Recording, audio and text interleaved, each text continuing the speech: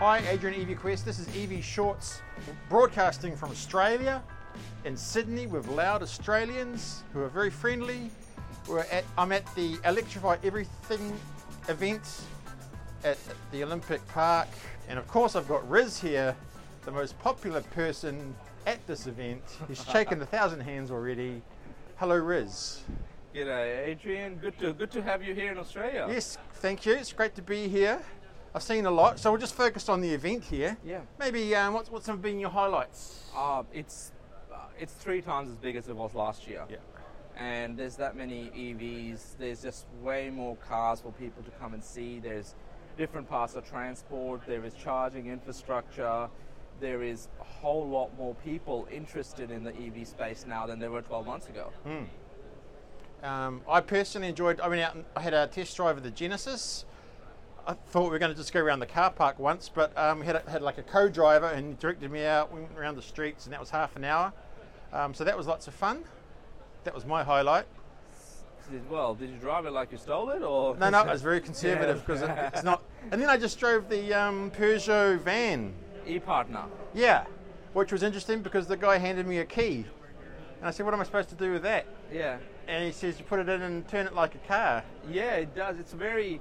The way they reckon the way they've done it that way is so that the fleets that have different vans, they may have petrol or diesel vans of the Peugeot brand, and the same driver wants to hop into an electric van, it's no different for them.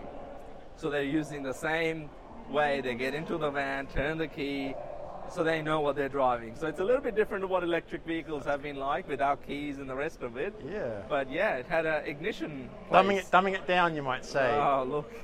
It was fun though. Yeah. It was quirky, but you felt like I was in a petrol because of the keys and everything. But it was good. It drives a little bit like a Golf. Like I found it drives like a smaller car than it actually is. Because that's one of your favourite drives, isn't it? Yeah, last year was one of my favourite, and they've just announced today that they're likely to, well, they will be launching the e-Expert, which is a slightly larger van. So that's going to be quite interesting later on this year. Anything else that's caught your eye here? The talks have been pretty interesting. There's a lot of consumer-driven talks from people that may know each other in the electric vehicle space.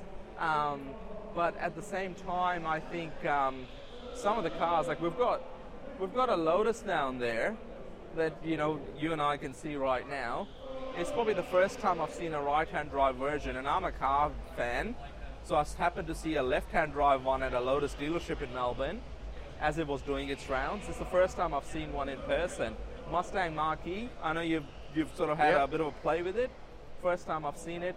Renault Megane E-Tech, quite interesting. Some of the buses and light commercial vehicles that are coming out. And the charging technology is always improving as well. So there's also MG's here. Who else? Oh, the Genesis. Yeah, Genesis, Hyundai, Kia, MG. The N5, is it? What's the sports? Ioniq 5N. Ioniq 5. Oh, the Ioniq 5N, yeah, that's the first time I've seen one of those. There's a few of them here, and some of them got a really cool paint job.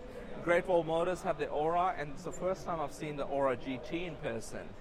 I mean, it's the same. It looks like it's got a bit of a cosmetic upgrade. And one thing I've noticed that with this event and the way it is, it's very well laid out from people being spaced out and also accessibility point of view. I've seen a whole lot of people come in here on wheelchairs and other mobility devices, where previously the last event they had was very cramped. So Riz is off. He's a busy man. He's got to do a phone call, shake some people's hands. Tell all the listeners what else is happening. Okay. Riz is gone. He's got a phone call. What else has been happening? There's been a few New Zealand companies here. Hikatron's here. Evnex is here. And EV Quest is here. And there's been a few other people. That's pretty much it, really. So it's been a great day. It's a 3-day event. I'm just going to stand here and talk like an idiot.